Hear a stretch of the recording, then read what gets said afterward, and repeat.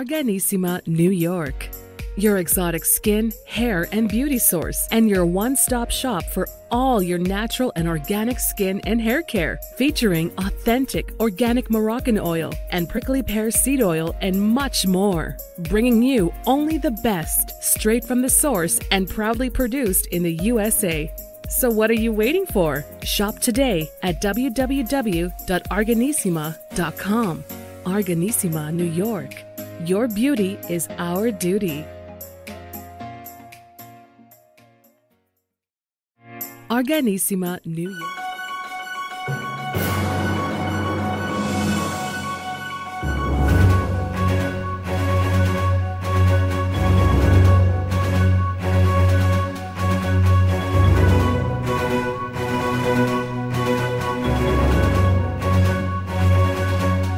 Welcome back to the iHealth channel, iHealth Radio, with your host, Hurricane H. New day, new show, new topic, new guest.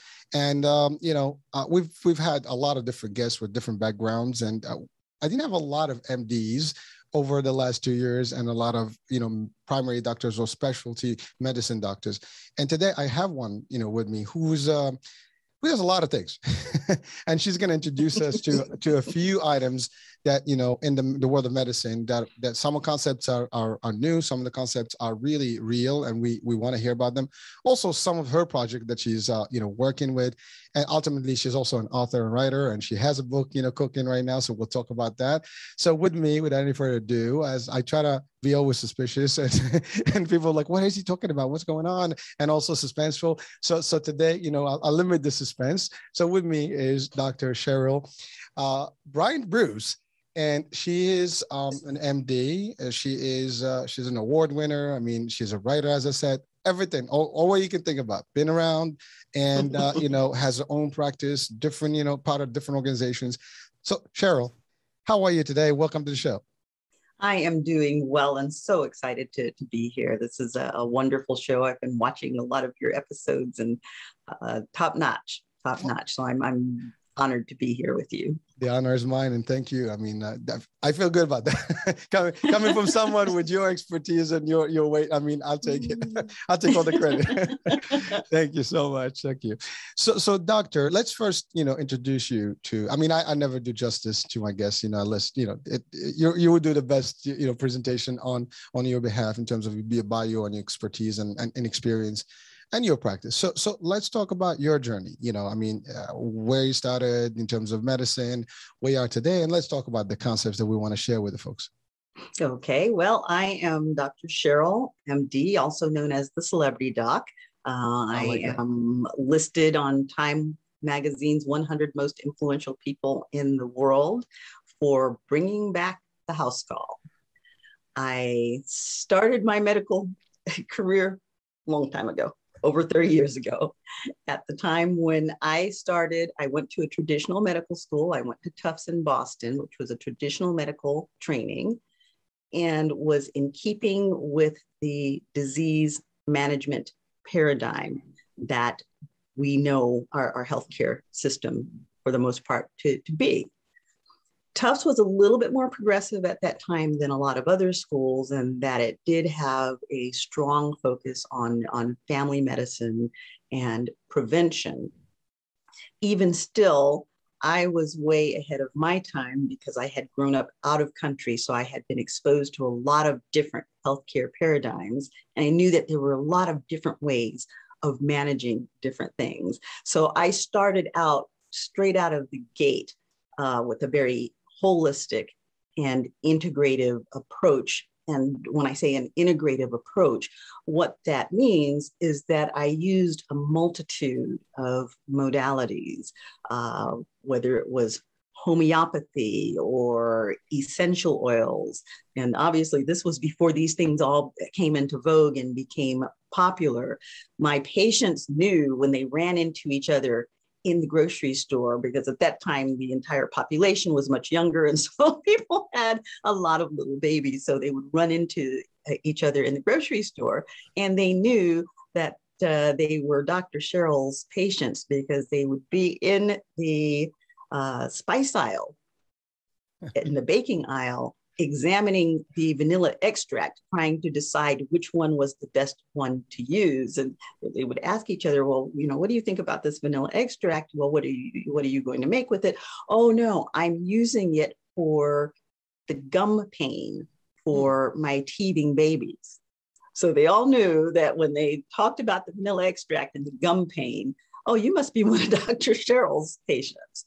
And my patients, for the most part, knew that if it was possible, I was going to use something natural, something holistic, something that they probably could find right there in their own homes, that I was very likely to change their diets as a way of managing their care, that I was guaranteed to get them moving as a way of managing many of their problems, whether it was in insomnia or poor digestion, any number of things. Fitness, movement can actually aid in improving by getting the oxygen flowing, the blood pumping and clearing toxins out of the body and such. So I came through the system with this kind of mentality at a time when it wasn't a popular thing to do. And my colleagues kind of looked at me with a side eye. I was a little bit of a strange bird. And I mean, the words quack came up, and people were like, well, you can't possibly be a real doctor. Real doctors give a pill. And I gave pills when needed. Traditional medication has its place. And there are lots of different kinds of modalities of healthcare out there now. And the more naturopathic are warring with the traditional, but there's a place for both. And everybody needs to know what their lane is so they're not overstepping and not outside of their expertise. Because there are times when I'm going to stay as natural as possible in the management of my patients. But then there are times when I just have to say, hey, we've exhausted what we can do naturally. And now it's time that we have to turn to pharmaceuticals, or now it's time that we have to turn to surgery, because not everything can be healed naturally. Well, Doctor, first of all, thank you for that brief but concise and comprehensive overview. Well, you really, in that little moment, you've covered a lot of grounds, and I'd like to take a minute on each one of those areas to just discuss. Now, first thing first, I mean, you said it. You started talking 30 years ago. The world of medicine was a little more not traditional medicine. Basically, you go to the doctor, the doctor prescribes, stuff, and you take the pills and you're good to go. Yes. So you decided to go in a whole different route, in parallel to the traditional medicine. Now, here, the word traditional medicine here can be a little funny, because traditional medicine will be really the holistic version of old medicine. But really standardized medicine, I would call it. Yes. At least that's how the system, would probably refer to it. And so you were a standard MD, but you chose different. You chose the alternative in addition to the standards. Yes. And ultimately, I'm sure that was, like you said, the word quack and probably other, words were thrown in the mix. And people are looking at you. Because you have to remember too, that I was still coming through at a time when female physicians were not the norm, and African-American physicians were truly the outlier. So I had a whole lot of things going on in there. Well, I was going to ask those questions, but I guess you hit them. So there's that. I mean, there's the female status, there's the African-American status, and we're talking 30 years ago. And again, we're still struggling with some of that stuff today. But yes, we are. Overall, yes, we are. But certainly going back to the time, it was really in your face. I mean, there's different double standards in a lot of practice, right? Oh yeah. But first of all, congrats, because you did well and you made it, and you made it. I survived. You made it to the 100. World renowned. Folks on magazine. So that's an achievement. I'm sure there's plenty of achievements, and you can enumerate all of them. But that was the first challenge, just being who you were at the time where you were, to make the difference. And then you just basically kind of just become more crazier for them by throwing in this whole, left, field, experiment on well, wait a minute, you guys do this. I want to do this plus. Okay. Right. Now that's a challenge. And, obviously you did it, and Right. so Right. you mentioned through that discussion also the concept of preventative, Yes. holistic, natural Yes. medicine. And you covered like something about vanilla extract. I mean, who would have known vanilla extract would be used for something like that, right? Right. And people just kind of roll their eyes, but when you actually think about the science of it, it makes sense because vanilla extract is an ether. And what do we use ethers for? Anesthesia. Excellent. Well, listen, I mean, it makes sense when you hear it, when you see it broken down, but Yeah. just as ad hoc, you're not going to put one and one together, right? So, Yes. so I'm just kind of highlighting the points right now, and then we'll dive through them.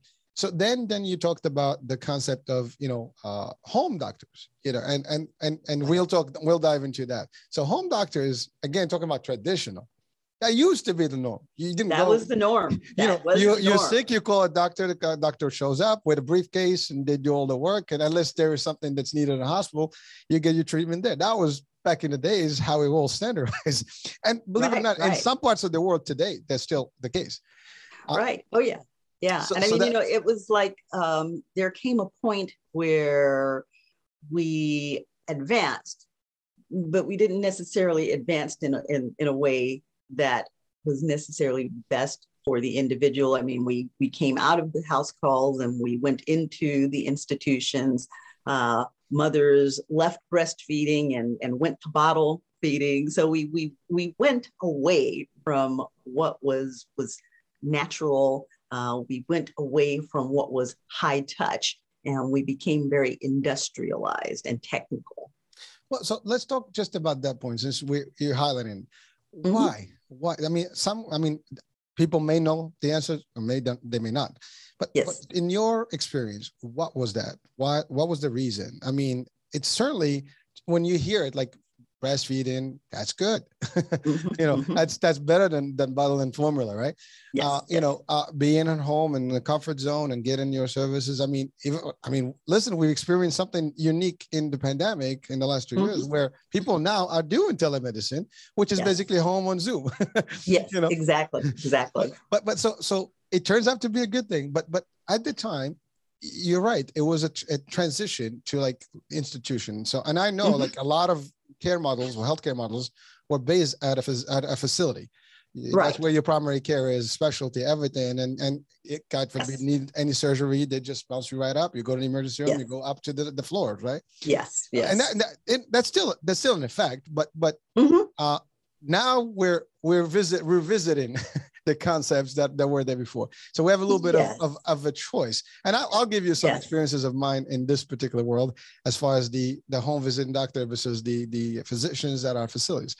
Right. Through the insurance, scope. Right. But so why was there that transition? Was it industry, money, pharmaceutical driven? What was the driver? Is it just pure capitalism? All of the above. I mean, it was at a period when we were industrializing rapidly.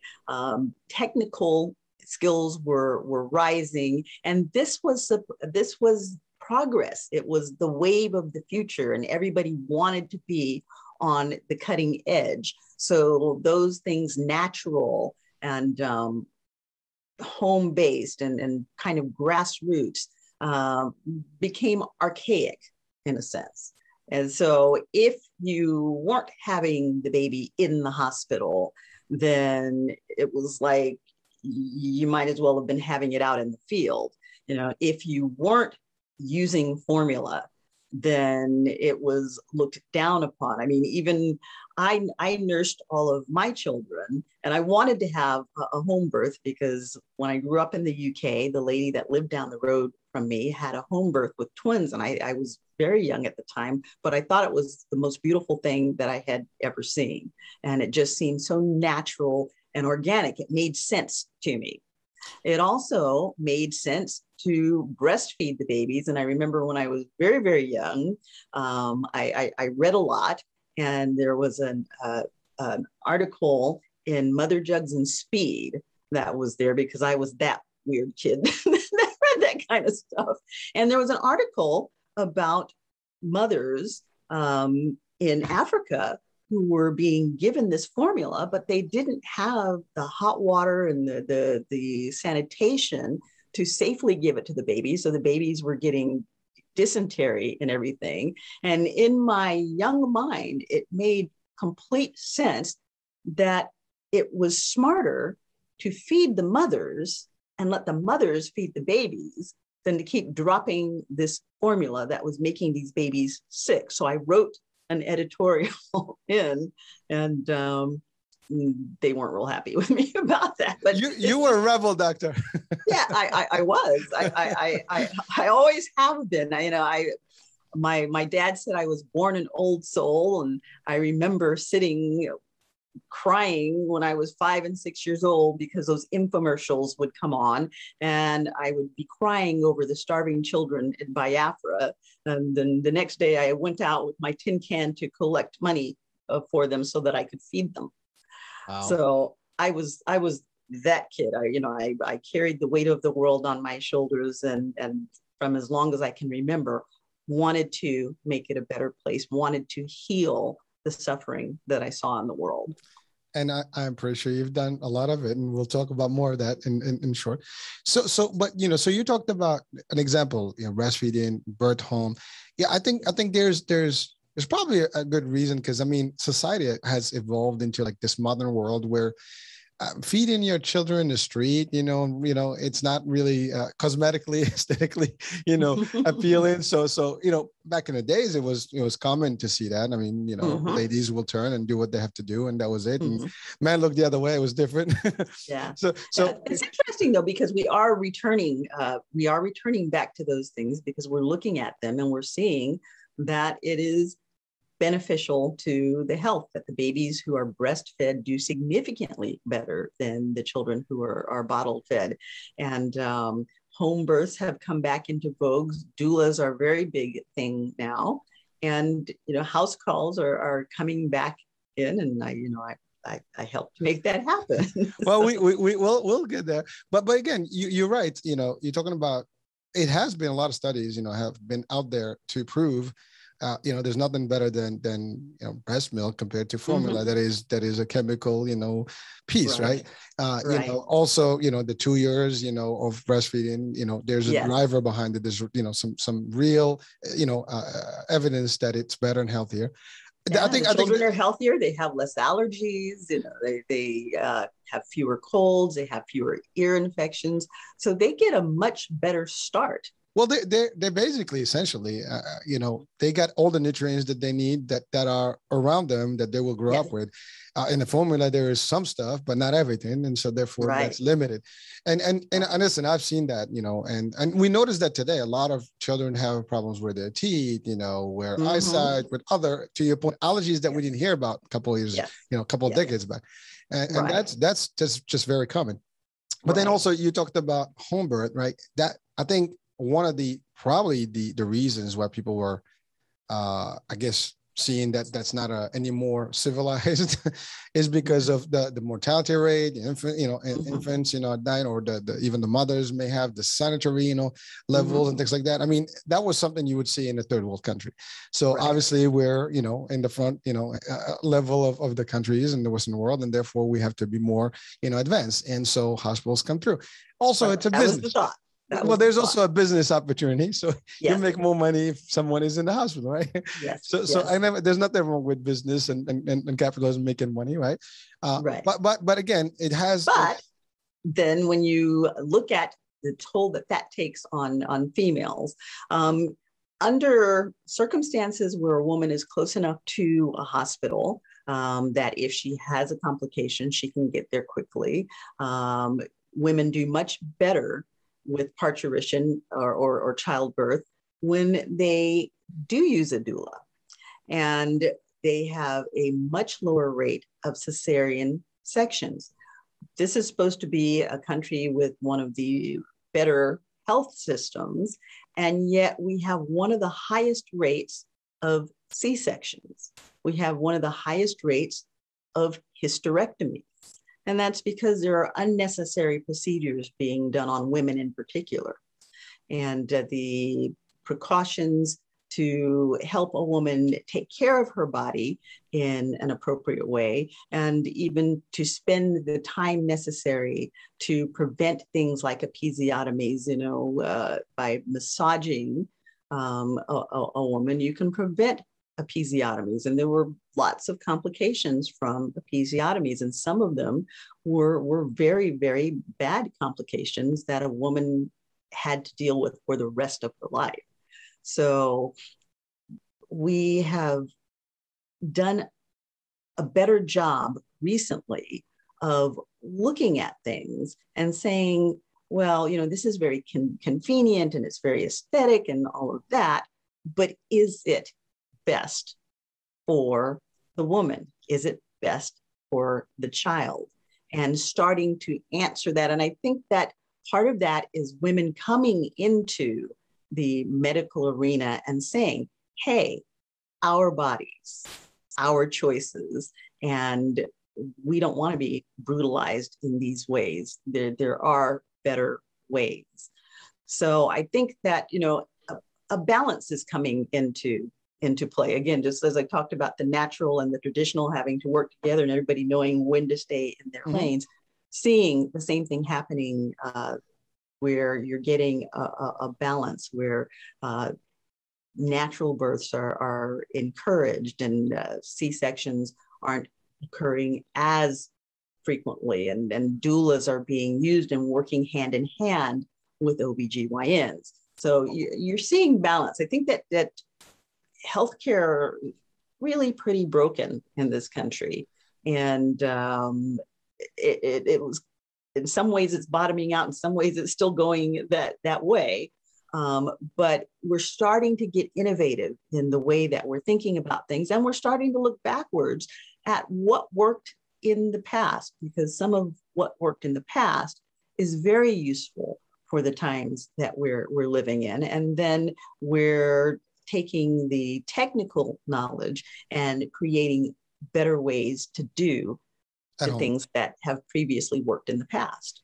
Well, true. Well, if you look at just talking about birthing and things like that, I mean, like my first kid, was born 25 years ago. My second kid was born 16 years ago. And between the time, everything has changed already. So for example, the first one was delivered in literally a surgery room type. Yes. It was really like you felt like you're in the surgery, Yes. The second one was in a very comfortable living room style, and all of a sudden it transformed into the surgery room. So they took those concepts and applied them in a clinical setting. But again, ultimately there's a financial piece to that, and of course there is. Of course there is. Listen, I mean, there's nothing. I mean, it's medicine is got a purpose, but it's also there's business behind it, and especially hospitals are not, they don't just exist with no funding, right? So certainly there's that. I mean, I'm an insurer in my career, and we deal about with that all the time, and we understand. But there's also trends that were in place. So talking about C-sections and cesarean, I can tell you a true experience when my wife was pregnant with the second kid. The first OB doctor was 100% C-section. That's it. You go to this doctor, you get a C-section. There's no like, even though it's your first kid, doesn't matter. Your second kid, you're still getting one. Right. We had a friend and she says, no. I have a different doctor. Try this guy. Guess what? That doctor, no C-section, everything was normal. But then we realized that there was a fee that is paid, that is higher rates. And so I as an insurance person, we look at those things. Right. Exactly. Cost is important to us because we pay, right? So just looking at it from my business world, I'm like, wait a minute, not even looking at it from the health, piece of it. I mean, the aesthetic, it's not a cool cut, despite you try to make it as good as clean. And there's risk for surgery. Any surgery has risk, blood clots, anesthesia. So ultimately, there's nothing better than natural. So again, I mean, we're talking about integrative, and all this longevity and all holistic, but I think it's all linked here. So you're right. There is a little bit of a return to the standard, or the more traditional. And I can give you an experience also. So I worked for a company that had the medical center models. And Right. so if you wanted to get, care, you had to go to these centers. That's it. Yes. So we were the insurer, and, anyone that is a member with us will be only going to this. And there's some models today. Right. In California, Yep. Casa They still Permanente, exist. exactly. They still exist. So Yes. that's a big one. But then, eventually companies started diversifying. Mm-hmm. So now you have two options. You can go to a medical, a one-stop shop clinic, which is common to a degree. And sometimes it's convenient because you can do all your stuff. For a lot of people. Exactly. You come in, you do your specialist, your lab, your all stuff, and you leave one trip. Yeah, particularly if you're low income and you don't Yes. have easy access to transportation, you need to be able to do as much as possible in one place. So it does work conveniently for them, and it does ensure that they get more comprehensive healthcare than they otherwise might. And they do. I mean, to be honest with you, I like it to a degree because, you will go in, you get your primary visit, you go to the lab if you need to do something there. If you need a specialty, you can make appointments, and they're back to back. It's easy. Sometimes they even pharmacy is there. So you collect your stuff and you leave and you're done, one trip, and that's it. So there was that convenience. Seniors, I'm in the senior, market. So therefore that comes in very handy in terms of solution. But then there are people that don't want to do that. They want to have their own doctor in the community that they've been going to, and they like that. Yes. And that was the second model. Then in more recent years, we're talking about house call doctors. So and that became also a sexy trend, in the insurance world for us. I say, hey, do you there's rain, there's snow, especially for the senior, folks. I'm like, do you want to go to the clinic and wait on the cold and it's freezing, especially in New York? I mean, it's kind of right. It's either too hot in the summer or cold in the winter. So what about if you can get a doctor home? Oh my God, you can do that? Yeah, we can get you a doctor that can come and visit with you all days. Oh, and again, you're talking to a senior, that's something they've experienced. And that's really a big deal too, because a lot of times, I mean, I have seniors that would come into the office when I had an office-based practice, and they would come in carrying a sack of medications and, doing the insurance thing. You had a 15-minute time slot. Well, it took them 15 minutes to get the medications out of the bag because they certainly didn't know what those medications were. Well, I'm taking the pink pill and the yellow pill. And we still do that. We still have them. Yeah, it was a nightmare.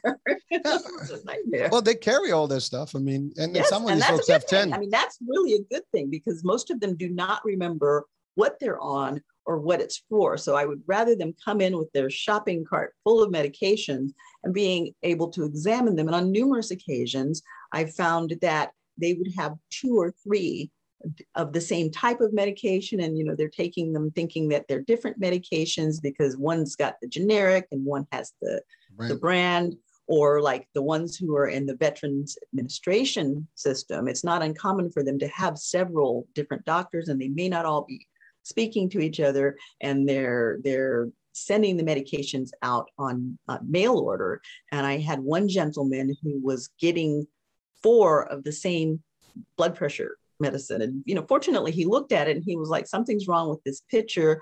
And let me call, my doctor, my concierge doctor, and ask about this. And so I went over to the house and I looked at the medications and I thought, oh my gosh, if he had not been aware enough to say, wait, this doesn't feel right to me. Had he taken all 4 of those medications at the same time, all the same thing, he probably wouldn't have been around because it would have dropped out his blood pressure. It would have dropped out his heart rate. So he probably would not have made it. Yeah, well, and again, that's the part where, listen, technology does help today. I mean, now everybody is in a database and you can track the history. It's a little easier.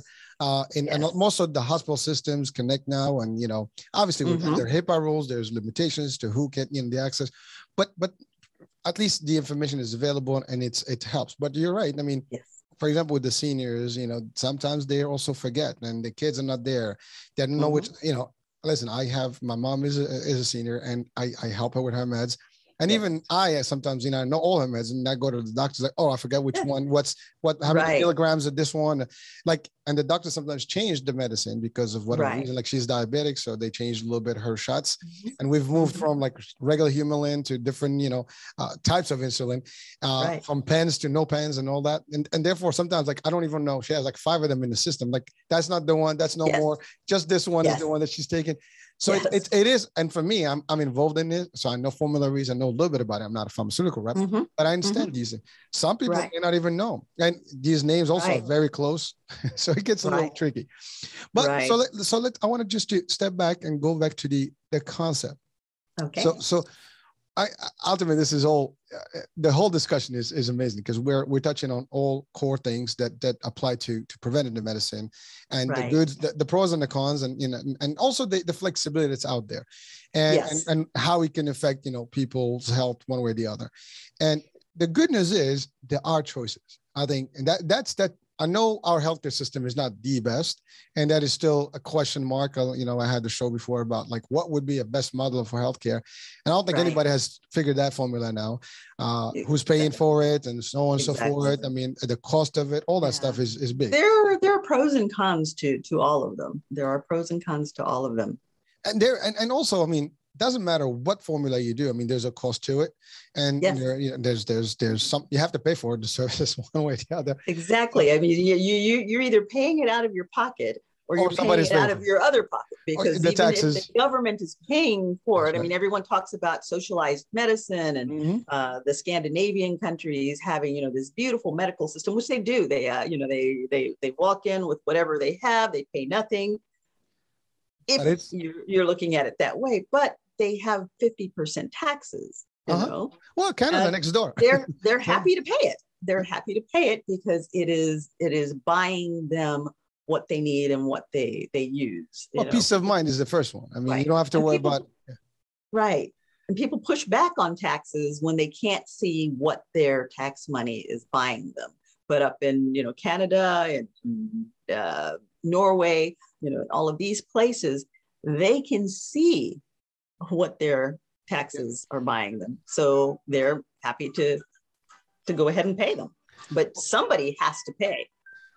True. And Doctor, I don't want to get into the politics of it, but I wanted to highlight this item, which is, the fact is, in the States, at least, there's 3 categories of people, and really it's based on your financials. You're either wealthy enough, and this will be the least of your concern. You can pick any doctor, and we'll talk about concierge medicine at the highest rate. You're middle class, and you're working for a company, and your insurance rates are going year after year. And unfortunately, that's just how it goes, because you have to pay for these costs. Everything is more expensive. Or you have nothing, and now the government pays, and you're cool. You don't have to worry about anything. But then your access is limited, because you don't get is limited. So now you're in networks, and luckily in the metropolitan areas, most of the doctors today participate in government programs. But if you go to some other parts of the country, that's not the case. And even 20 years ago, I remember when I started in the 90s in the business, a lot of doctors say, we don't take Medicare. We don't take Medicare. Yeah, and I mean, even now, even in some metropolitan areas, a lot of them don't. I mean, you have centers that do, but a lot of the private doctors don't, because it's such a struggle to get paid, and the pay rate is low. But I think that for a lot of us, it isn't even the low rate of pay, but just the struggle to get paid, the paperwork that's involved with it, and all of the monitoring that goes with it. I didn't go to medical school to spend hours of my day pushing paper around. So I think that is a lot of where physicians are pushing back on government paid medical systems. Is like way too much paperwork. Well, doctor, I can add to that. I mean, I've seen recently there's a good percentage of doctors that actually are leaving their practices and basically just participate in the hospital system, where they don't have to have any overhead and deal with all that. They just go do their stuff and walk out. That's it. So it's almost. But then now the question is, the people are not getting that access. That doctor that was out there in the private practice was able to give you more time. Now it's going to share their time with, a lot of individuals, 10 minutes, 15 minutes visit, which is not enough. Yes. So, and then the other piece of that that's really important, and that became a major issue for me. I was always putting on boxing gloves and boxing with insurance companies. Because sorry, but as a physician, I have the training and I have the patient sitting in front of me, and the patient defines the medicine. The trend, especially now, is more and more towards cookbook medicine. It's evidence-based medicine, and this is what the book says, how we treat the patient. When I was coming through at Tufts, they were very, very staunch about treat the patient, not the numbers. The numbers are important, but the patient defines. The patient will tell you what's wrong. Their body will tell you what's wrong. And I still to this day adhere to that, because I can't tell you how many times I've seen doctors who, my own doctors, didn't ever touch me. It was just, let me look at the labs and so on, so forth. And, you could have another head growing out of the side of your face, and they might not necessarily know it because they're busy stuck to this computer. So it is very important to see the patient. But what happens is a primary care doctor who is outside of the system can focus on the patient in a certain way. We get caught up when we take the patient through the insurance system, and I'm looking at the patient and I know the patient needs X, Y, or Z because 30 plus years of experience have told me that. Mm-hmm. And so rather than getting the X-ray before I get the MRI, and before I do the physical therapy, I'm looking at the patient and I'm like, nope, that one's going to need an MRI, And so you're concerned now because the insurance may or may not cover the authorization and all that stuff. Right. And, they're going to argue with me. I'm going to have a peer-to-peer, and generally that peer-to-peer is a paid head. So he's going to say, well, no, you don't need it. And my answer to that is always on behalf of my patient. My answer to that is always the same. I am sitting here, I am looking at the patient, and my name has got to go down on the bottom of that chart for my care. So if you're wanting to refuse this test that I'm asking for, that I'm looking at this patient and seeing that my patient needs, then I want you to put your name in the chart. As a matter of fact, I am going to write your name in the chart as having refused me this test. You'd be amazed how quickly they change their minds. Well, I don't want to sound defensive, but I'm not actually going to be defensive. But being in the insurance world, I understand that, but it depends. In the commercial world, there is that, it's a little bit more in the commercial space than the government space. Yes, because definitely. And I unfortunately, or fortunately rather, I'm more in the government, group, and therefore we do have appeals, we have stuff, but they do care, and they do eventually. Sometimes they because there's also other fraud, waste, and abuse that happens, and there's different things that they're mindful of those things, and or unnecessary treatments that may or may not be. Some doctors may prescribe, and again, depends on the situation. But you're right. We've advocated too. I'm on the sales side, so we're the ones who bring people that you're gonna get all these benefits. And when they don't get it, they call us, it's like these hey, you told me this is covered. What's going on? Oh, well, let me see what I can do. Now, I tell the patient, I was like, you know what? You're the consumer. So if you're having a problem with your insurance company, the agent. I shouldn't be the middleman boxing with your insurance company over what you deserve to have. Talk to your agent.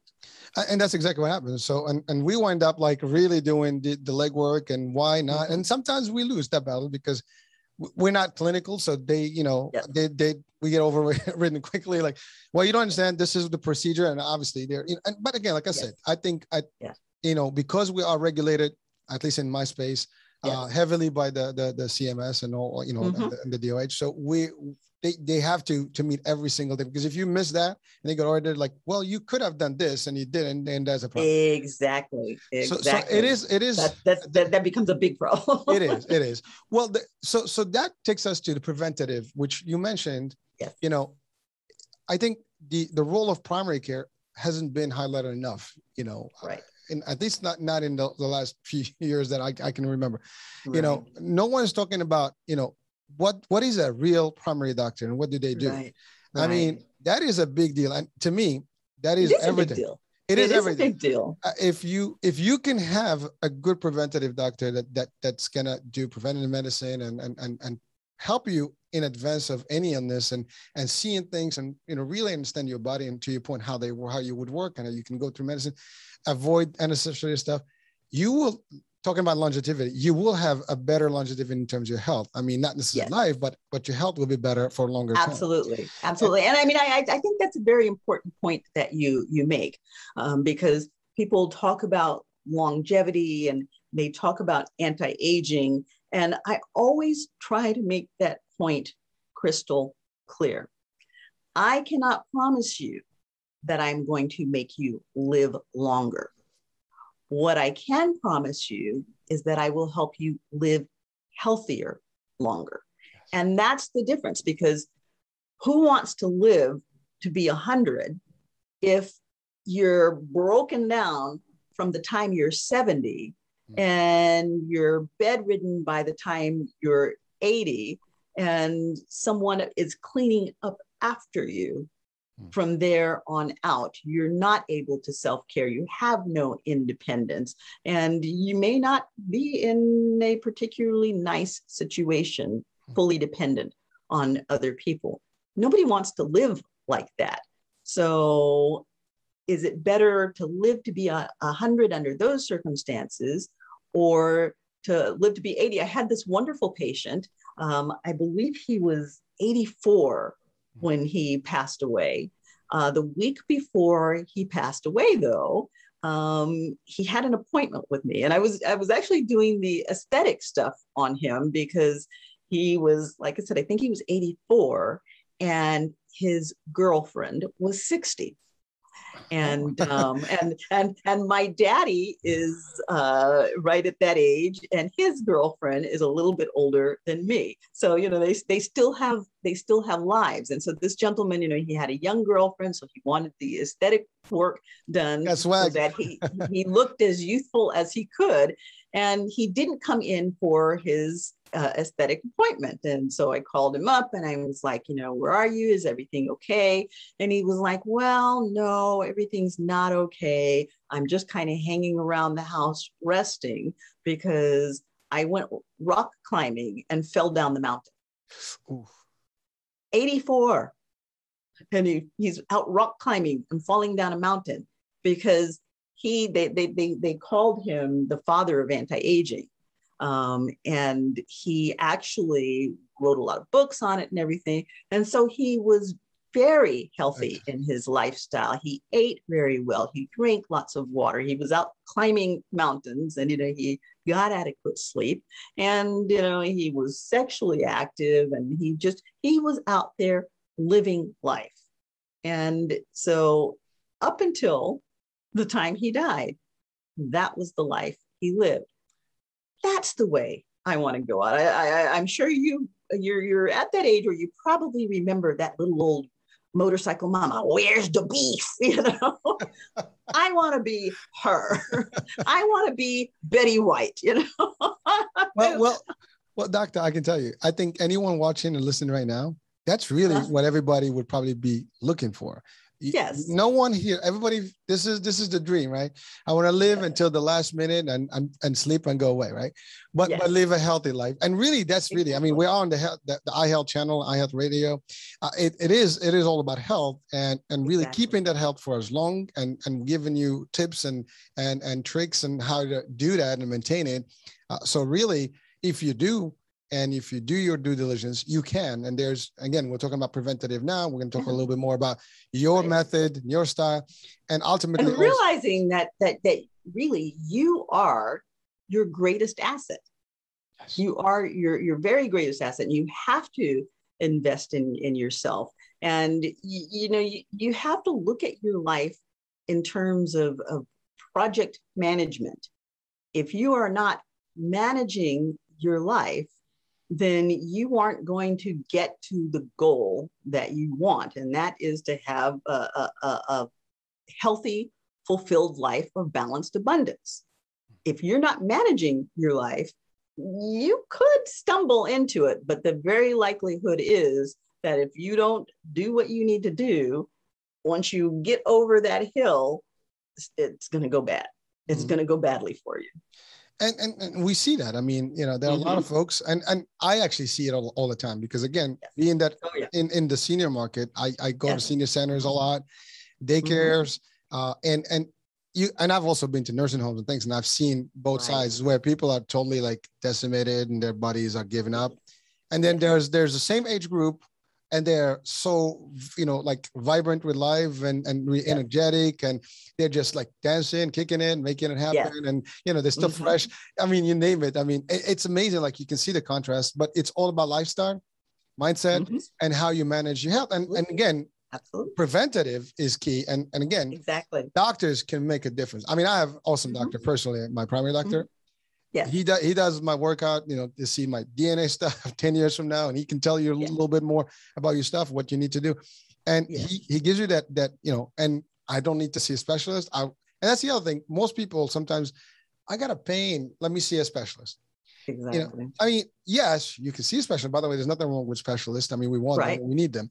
But first thing, your doctor is capable to identify whether it's really something that, and believe me, any primary doctor will tell you, we need to see a specialist if we need to need it. Yeah. And oftentimes, I mean, your primary care doctor is going to be better at diagnosing than your specialist, because, your specialist has focused in on one little area. He only has a certain amount of tools in his wheelhouse, and he hasn't put much focus outside of that area. So if you come in and you're thinking, I have chest pain, so it must be my heart, but it's really pain that's referring from your liver, your cardiologist probably isn't going to get there.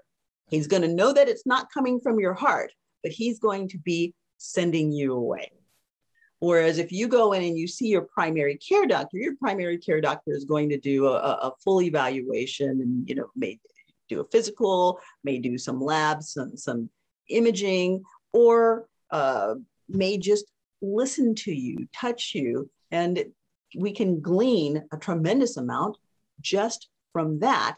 And your primary care doctor is going to say, I think it's your liver. I think it's your pancreas.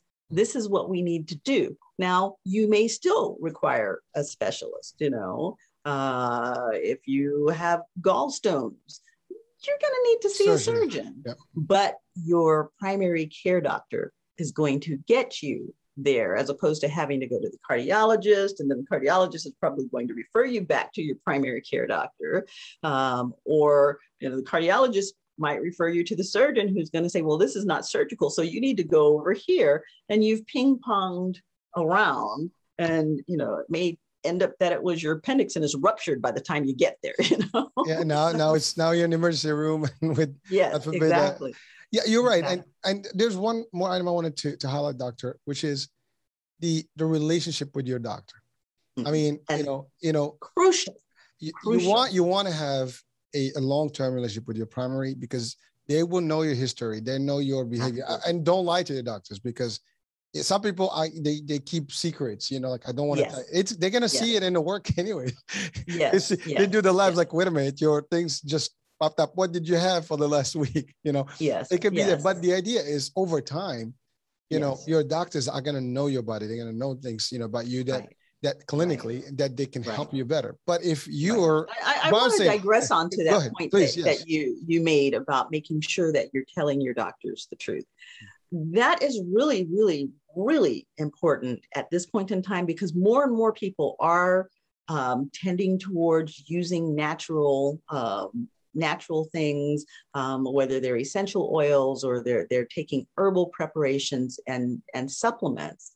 And they may not be comfortable with telling their doctor they're using them. Or for example, they may be using CBD, or they may be, and they may not be comfortable telling their doctor that they're doing these things, but it is critical because your doctor may prescribe something, for example, that thins your blood, not knowing that you smoke weed and that it's already thinned.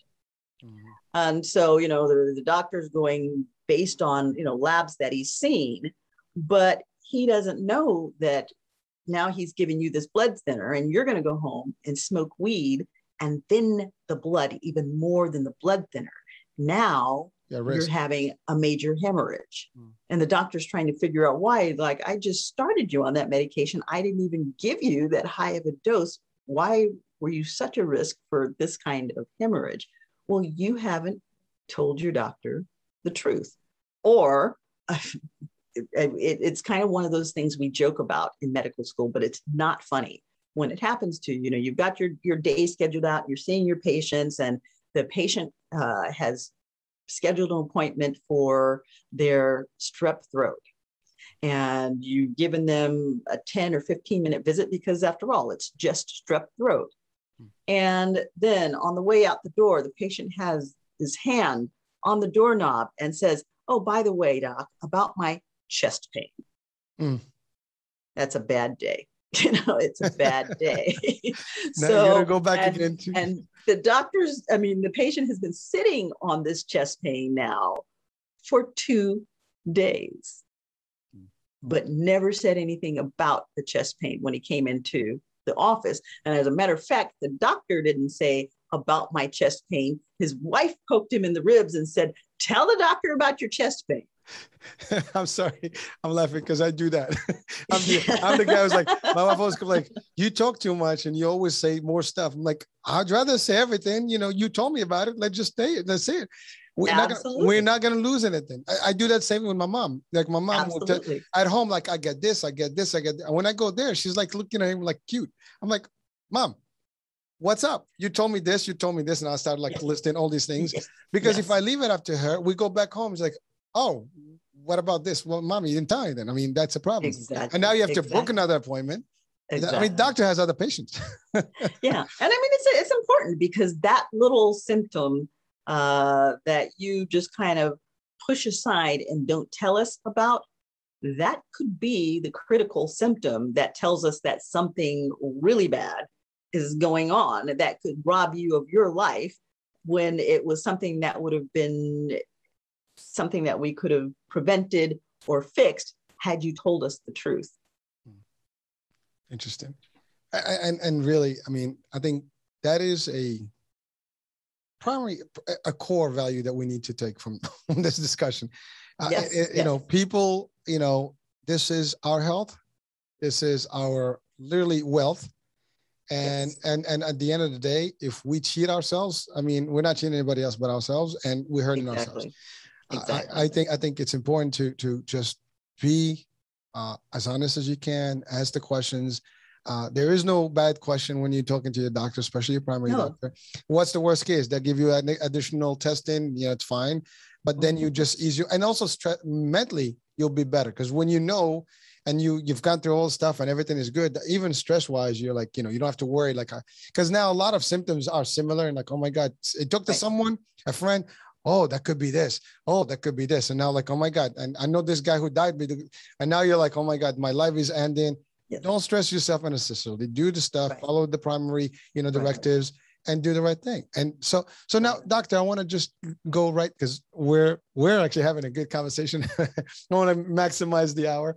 So let's talk about the transition. We talk about preventative, primary, and importance, but now let's take that in the context of integrative and home, doctors. What's new? What's different today? And how you guys do it? Because I know it's advanced. But I'm not going to be the one sharing. You will share with us. I think you've taken this to the next level. So let's talk about that. Integrative medicine has really come a long way because we are doing more with gene therapies. We're doing more with stem cells. Integrative medicine has become very scientific. There are scientific societies that are actually exploring that. And I was actually on Clubhouse in a room discussing, we were talking about COVID, and the argument was about people using herbs and things like that. And someone was again saying that it was quack medicine to use these things. And, then there's the argument about, the actual medical establishment killing people and all of that stuff. Again, it comes down to people. Use your heads, balance. Okay. You can't be out on the extremes, but for all of those who are saying, oh, well, this herbal stuff and the supplements, it's just quackery. No, it's not.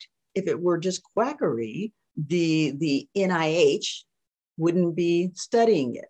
The FDA wouldn't be looking at it to make sure that these products are safe. The FDA doesn't give approval per se on it, but there are certifying bodies that certify supplements and all. And if you are someone who is taking supplements, okay, Costco has nice cheap ones, Walmart has nice cheap ones. Pay a little more and get the certified stuff because it's been vetted to know what's in it. But no, these things aren't quackery. There's a place for them, but you should know how to use them. And people need to understand that not all physicians are well versed in this. Most actually are not, particularly if they come from my generation, because at the time when I came through, there wasn't a lot of nutrition that was taught in medical schools. There wasn't much going on in the realms of integrative kinds of stuff being taught. Now I'm happy to say that although not enough, young people who are coming through medical school system now, they are getting nutrition. They are learning to ask patients about their supplementation. They are learning what the safe supplements are to make those recommendations. So it has come a very long way. Again, we've got interesting testing going on. We're able to measure telomere lengths. Telomere is a little piece of the chromosome, and by looking at the telomere, we can tell how long a person is likely to live. Not that we can give you, the length of time that you've got. I can't tell you, well, you have 25 years from today, but I can look at that telomere and say, look, healthy. Even though your age is 60, your telomeres are saying that you're already 80 or 90. You need to do something about this. So, we have a lot of tools. And one of the tools that we have is we now have nutritional testing devices that can tell us what our antioxidant status is. And, a few years back, people weren't even talking about antioxidants. Nobody even knew what an antioxidant was. But now most people have heard of antioxidants, and, they've heard of things like resveratrol, and, they know that it is necessary to eat fruits and vegetables, and that these things are protective against our cells. And so immune cellular health has become the big buzz and the big thing. And if you have good cellular immunity, then it bodes well for longevity. So we've come a tremendous distance. And one of the things that we've seen occur is that there's been a rise in medical fields like functional medicine. That functional medicine didn't exist a few years back. Integrative medicine, we now have the A4M and various different certifying bodies that make sure that people are well educated in these non-quote traditional types. And, we have a lot of people who are looking towards Eastern medicine, doing acupuncture, and acupuncture's now been validated as, not that it needed to be validated. I mean, they've known in China like forever that it was a very valid medical form, but here in the Western world, it's now been validated as a very viable form of care. Well, listen, I mean, you're right. You've covered a lot of grounds right now, just in terms of the level of I guess specialty within the primary world and integrative, and the level of tech and access and information that you have, gone to at what level. I mean, you're talking about DNA level stuff. I mean, and that's what I was referring to when I talked about my doctor.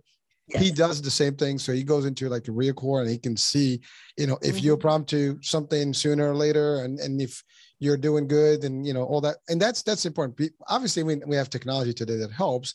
Right. But applying it and integrating is the key. And I think there's all that now, and you're integrating along with holistic approaches and all the different, and all of those are, like to your point earlier, you can have pills, but you can complement, not just have pills, but there's things that you need pills for. There's things that you need, natural stuff for. There's things that you might need a surgery for. But understanding these things, you give people not only hope, but also a valid, value that is like, hey, we can help you with the least amount of damage. Exactly. And that's really the most important part. I mean, to our friend who, may he rest in peace and who lived to 85, that's really where we want to continue living for as long as we can. And I've seen older, I'm telling you, folks that have, they're not, maybe older in age, but they were not old in spirit or even physical, because they looked younger. They were a lot more energetic than some younger folks. I love it. I've seen them doing things that, maybe I can't even do. Absolutely. And it's amazing, but it's again, taking care of themselves, doing all the above that you've mentioned, and using all what's available to them.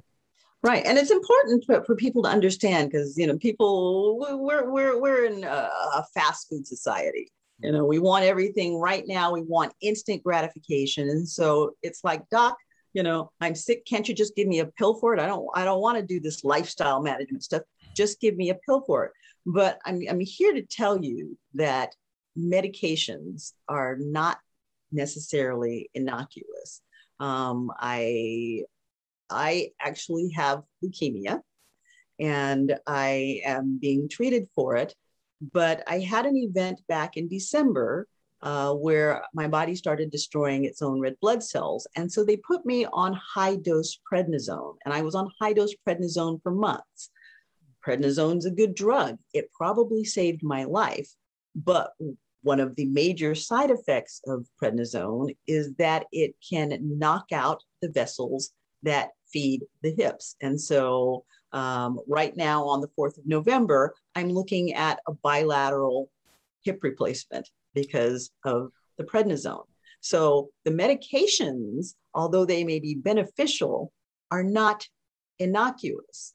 When I was in residency, I lost a patient, a hypertensive patient, who actually ended up, he was taking ibuprofen, took too much ibuprofen, and it gave him an ulceration, a GI bleed, and I mean, it all went downhill quickly, and we lost him. And the man was 45 years old. And otherwise, he had some high blood pressure, he had some things going on that had put him into the hospital, but nothing that should have been fatal, aside from the fact that he had abused this medication and ended up with the GI bleed. And then eventually he ended up herniating his brain, and it just kept going downhill, and it happened quickly. So nothing is innocuous. Medications have their purpose. And particularly if you are given a medication, if your doctor tells you how to take the medication is making you feel better, more is not necessarily better. Don't, because it makes you feel better, well, let me take twice as much. Don't do that without consulting with your doctor and making sure that that's okay. Thank you, doctor, for the advice. And that is actually powerful because you're right. I mean, listen, we all see and watch, drug and pharma ads. And, it's certainly the medication has a purpose and it will do it. That's why it's in the market. But they tell you about 10 or 15, side effects that can take place. And we take them because, to your point, I need to fix the problem right now. And then hopefully I'll have no outcome. And if I do, I'll deal with the adverse reaction later. But again, it saves lives. But you're right. And anything that if you don't have to prolong the use of it either. So as soon as it's time, it's done. I mean, you're good, and you move on. But again, doctors know that. I mean, ultimately they should. And again, going back to the consumer, the patient, you need to make sure you have open lines of communication with your doctors, ask the right questions, make sure you don't do something without testing. I give you, this is true from my, I had the corona and the doctor gave me two meds, give me a steroid and antibiotic. And he said, do not take the antibiotic unless your oxygen level drops below a certain percentage. So I was monitoring throughout the period. If one did the job, I don't need to take another one. And ultimately I didn't have to. So I still have the bottle, but I did, exactly what he said. And, I called the doctor eventually later on to make sure I did the follow-ups. And I asked him, did I do the right things? Like, you did the right thing. You didn't need it. You don't have to have it. And I'm personally one of those people that almost take medicine only if I have to, I mean, I'll do everything, supplements and, lifestyle, stuff. But if I have to, I'll do it, but not like as soon as it takes care of business, I'm out. Ibuprofen, if I take Tylenol, it'll be like one pill a day, not 6, 7, pills. Right. When it's necessary, it's necessary. And I mean, one of the other areas where we see people that kind of abuse that situation is people come in, I don't feel good, I want an antibiotic. Again, antibiotics are there for a reason. If you have bacteria, not every cold is bacterial. As a matter of fact, the majority of them are viral. And for the majority of the things that we have, we don't need an antibiotic. And again, antibiotics can be detrimental. I lost a child at the age of 10. My little boy had liver disease, but what actually pushed him over the edge was an antibiotic that was used to control some of the enzymes from the liver. And the antibiotic caused him to bleed. And from the time he took that antibiotic, it started a cascade that 6 months later, he was gone. So, it's a common antibiotic.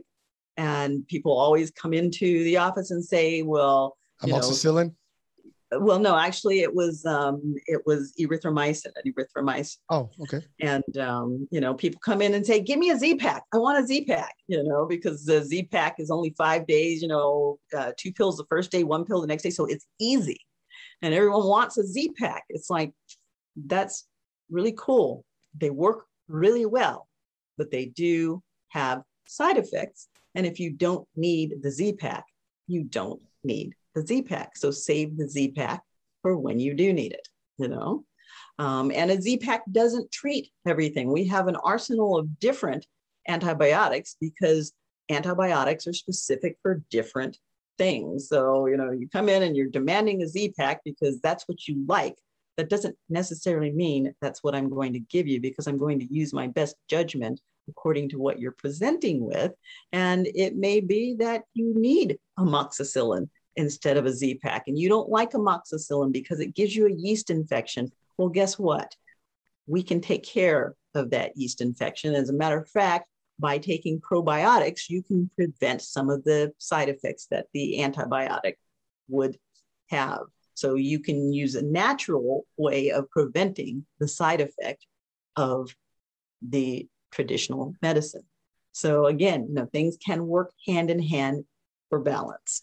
Doctor, I mean, I'm really smiling right now as you describe and break it down. But it's funny because unfortunately, I think social media has become an educator these days.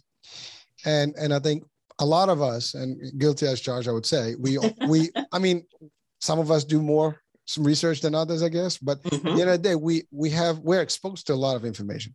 Yes. And there's opinion information or misinformation, whatever you want to call it, across the board, whether it's the the pandemic, the vaccines, or antibiotics, to your point, or like even supplements. There's so much stuff. I mean, I was looking at a TikTok earlier, and I was laughing because there's a doctor who's actually doing a duet with someone who's actually talking about, I'm going to help you make this best antibiotic, and it's honey and pepper and ginger and stuff. So it's a cocktail of spices, you know. I mean, but being presented as the antibiotic, natural antibiotic, and so he is kind of like laughing on the duet. But so just looking at that, I mean, there's so much controversy in the world of medicine today. Not medicine itself, but because the public now is all an expert. Yes. You know, listen, with respect, I mean, you guys go through years of medicine school, you know, and learn all the different things. And some feel the doctors go beyond that. And there's always continuing education for you guys, and, you know, conferences and up-to-date things that the majority of us would not know as listeners or viewers or just general public. I mean, maybe some of us that are related to the healthcare, we get a little bit more into it, but it doesn't matter. At the end of the day, we're still not the experts. And to your point, I would not put one-on-one. Like, I don't know what some of the side effects would be with one thing. I mean, you mentioned ibuprofen. I get it. I mean, your liver will be shut down, you know, and it's a big risk with it. But some things, you know, you don't know. Like, there's a general you hear on the news. You know what you know based on what people are saying. Exactly. And that's a problem. And I mean, a lot of times the drug companies put the information out there before even the doctors, and sometimes even the pharmacists have been really brought up to speed on it, because, you know, they want to get it out there to the public and get them spending their money. But, you know, you really do have to be careful with all of that. And, you know, I have a little cup that says, you know, don't mistaken your Google search for my medical diploma. And I'm sorry that, you know, it's funny because, again, I was reading an article that Google now has certifications, you know, where you can really get a degree or diploma certification through Google for certain categories of job. Not medicine yet, but but I mean, listen, Google is a humongous or unlimited, it's a great tool, encyclopedia. You can get any information in there, but understanding the information, you get a partial piece. That's a different thing. That's a different thing, because you know, as they say, sometimes a little bit of information can be a dangerous thing. And a lot of people don't have the knowledge. And that's not saying that, you know, oh, doctors are also brilliant, because I get that thrown at me all the time. Oh, well, you guys think you're all that. No, it isn't that we necessarily think we're all that. But, you know, we spent years and years gaining information to understand all of this and to be able to analyze the information. And one of the things that any good doctor knows, that any good doctor will tell you, we don't know everything. As a matter of fact, we don't know a lot. The body is complicated, and every day we're finding out new things. When I was in medical school, they told me, you know, you have to stay on top of the continuing medical education, because every 5 years, the entire paradigm is going to shift, and what we thought we knew is going to be proven wrong.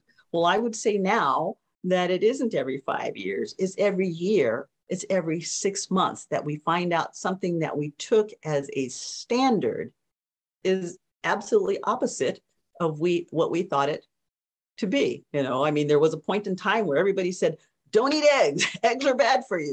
Give you high cholesterol. It's terrible. Egg whites only. Don't eat butter. You know, don't eat butter. And now it's like, yeah, leave the oleomargarine on the shelf and you get know, your butter.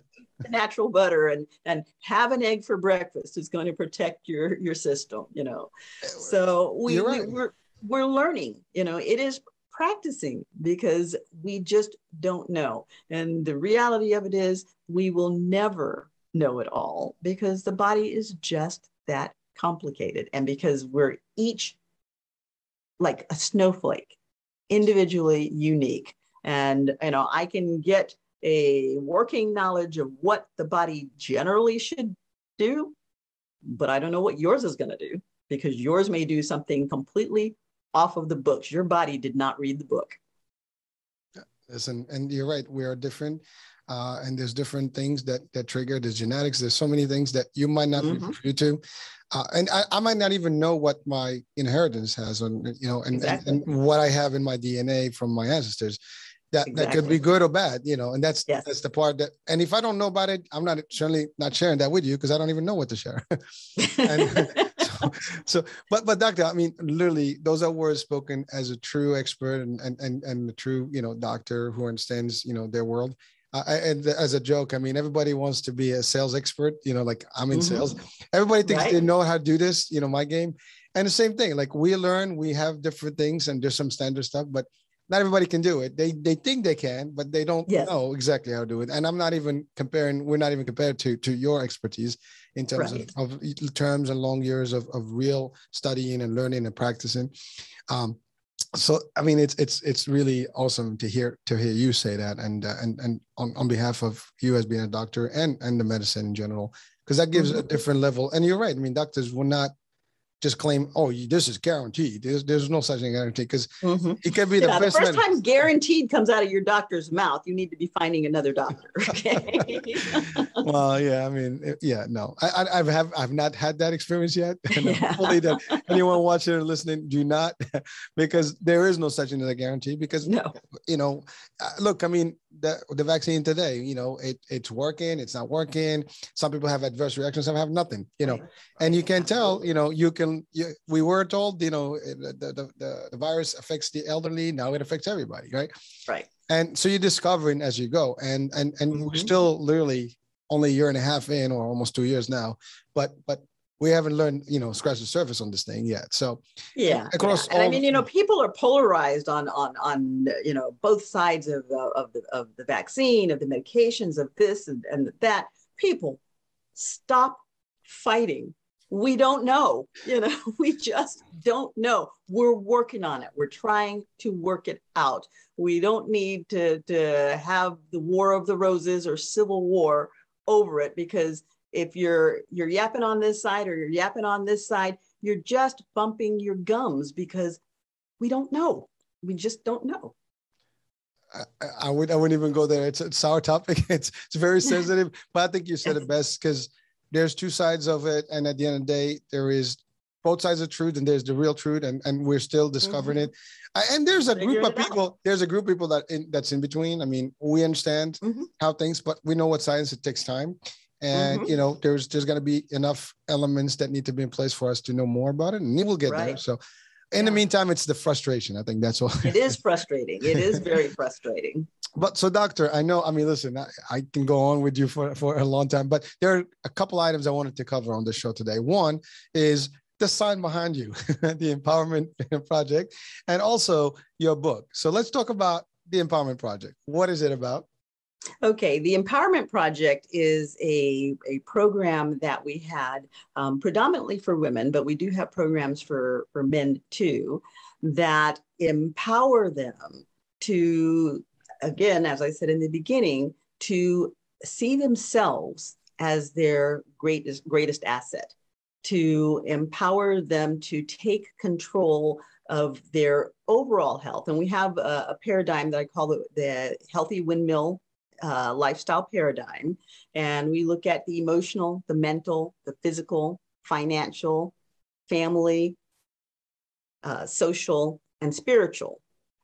We look at all of those because every bit of it impacts on your health. There basically isn't anything in your environment that does not in some way impact on your health. So we empower people to look at that and encourage people to look at all of the different aspects. So, we put one of those letters on each of the blades of a 6-bladed windmill, and then the spiritual is the base of that windmill.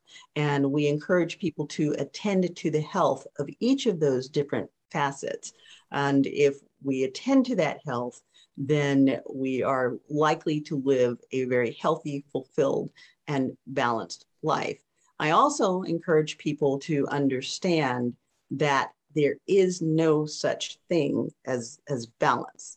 at any given point in time, we're going to have to pay more attention to one area than to another area. The important thing is that you cycle back and take care of all of the different facets of your health. And this is one of the things that the Empowerment Project does. It is a series of webinars and courses, and we also have a mastermind that helps people learn how to embrace their wellness, how to invest in themselves.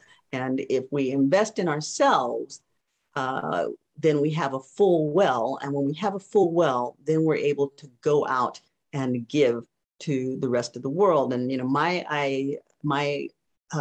ideal, my vision is to empower purpose-driven leaders to embrace this healthy paradigm, because I, as one person, can only reach so many people. But if I am able to empower other leaders, they all have a tribe and they can reach. And by doing that, eventually I can conceivably touch just about every person in the world. And I mean, you know, right now, humanity's sick in a lot of different ways, and it needs healing. And it's going to take, you know, it takes a village to raise a child. It's going to take a village to raise humanity. And I want to be a part of that. And that's part of what the Empowerment Project is there to do.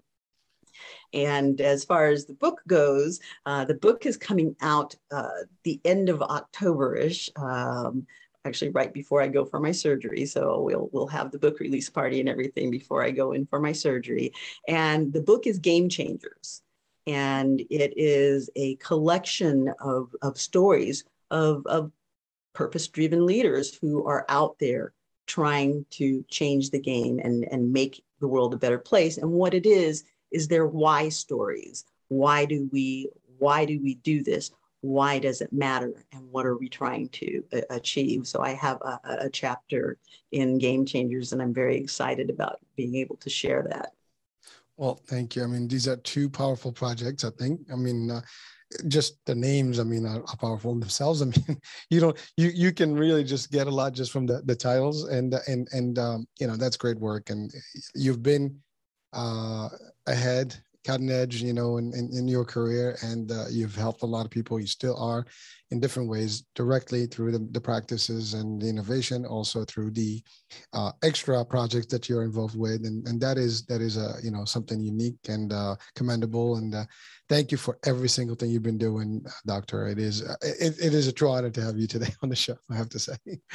Okay, and I am putting into the chat box there a phone number. Okay. Not a phone number, an email.